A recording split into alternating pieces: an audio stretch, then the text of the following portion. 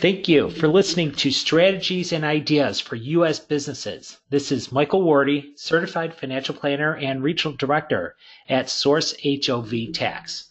Today, we have in studio Alex Pack, who is one of our lead R&D tax credit directors. Alex has been focusing on R&D for about 10 years and has a really strong technical background spanning multiple industries that has added tremendous value to our clients. Welcome in studio, Alex. Hi, Michael. Thank you for having me. I'm really excited about this. So this is actually part one in a group of podcasts that we're going to be doing, focusing completely on research and development tax credit, but really helping our listeners and our audience and subscribers understand that R&D is not just about manufacturing anymore. Is that fair, Alex? Yeah, absolutely. I think over the last 5 to 10 years, we've seen a really huge shift and an increase in studies that were being done by service companies.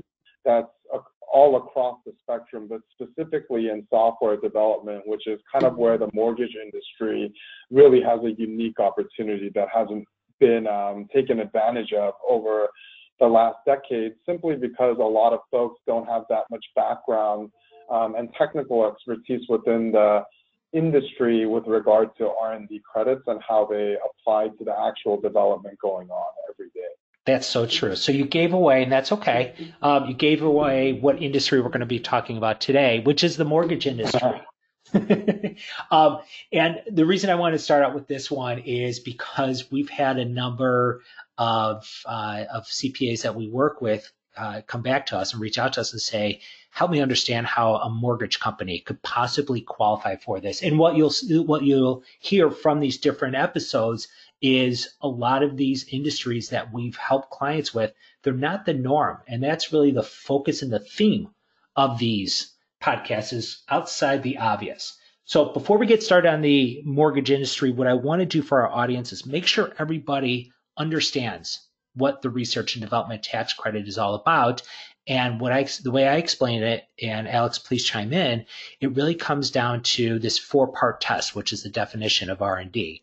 So it's a project-based credit that's annualized, and we tie it in with this 4-part test, which the first part is the question is it a permitted purpose? And what we're looking at there, is it a new product or a new process or an improvement to that product or process? And we're referring always to, is it new to you as a company? The second part, is it technological in nature? We're looking at the hard sciences there. And the key for the mortgage industry, which we'll talk about today, is on the software side, or for other industries dealing with engineering or chemistry or biology, any one of those.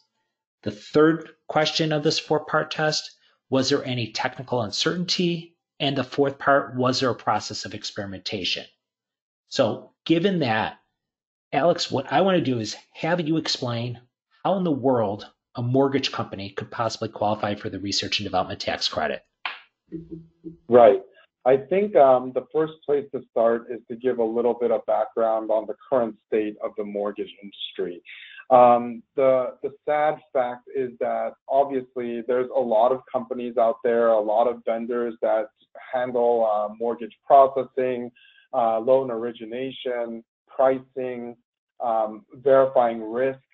All of these individual functions are essentially their own industry, have all been being developed over the last 10 years in different manners. So what you end up having is this giant landscape of a lot of different industries touching what we consider to be the home mortgage industry as a whole, with regard to various pieces of the process that they would be servicing, such as the risk management, such as the origination, such as underwriting, such as pricing. So when you have all of these individual pieces coming together to kind of provide services, a full canvas of services for any given mortgage client, what you end up having is a really difficult environment in which to develop software, mainly because you have a lot of different people using a lot of different systems. And up until now, there hasn't really been a single commercial system that could tie together all of the unique proprietary systems that are out there in the wild that these companies will have to access on a day in and day out basis.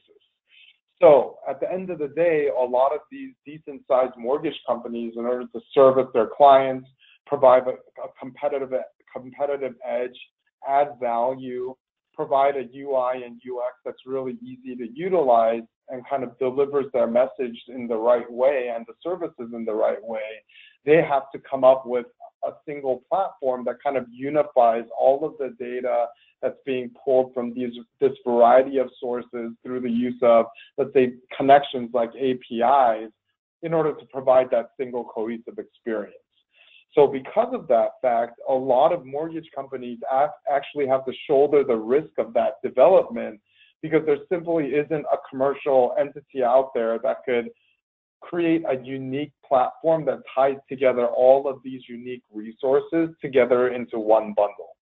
So what we've seen over the last few years is that mortgage companies have had a growing percentage of their salaries being paid to actual developers so that they could create a unified experience that not only handles their client interactions on one end, but the full service of all of the processing that they do from, originating that loan all the way through pricing it, processing it, selling it, and then ultimately managing the life of it.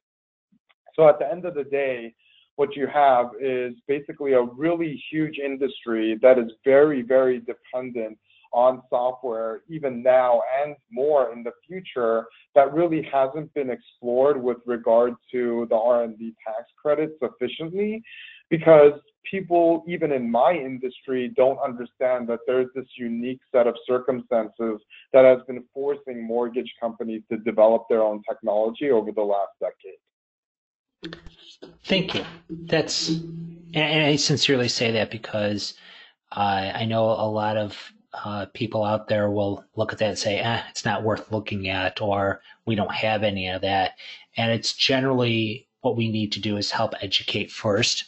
And Alex, the way that you explain that, I really feel gives some additional insight into digging in deeper and recognizing when what you're doing could in fact qualify for the research and development tax credit. So thank you again. And Alex, thank you for joining us today on the podcast. I always sincerely appreciate joining us. And for our audience and listeners and subscribers, I hope this helps give additional clarity and insight into qualified activities. Part 1 for the mortgage industry. We will be launching part 2, and we'll have that industry identified, and we'll deliver some insight on that as well. Thank you, everyone. Enjoy your day.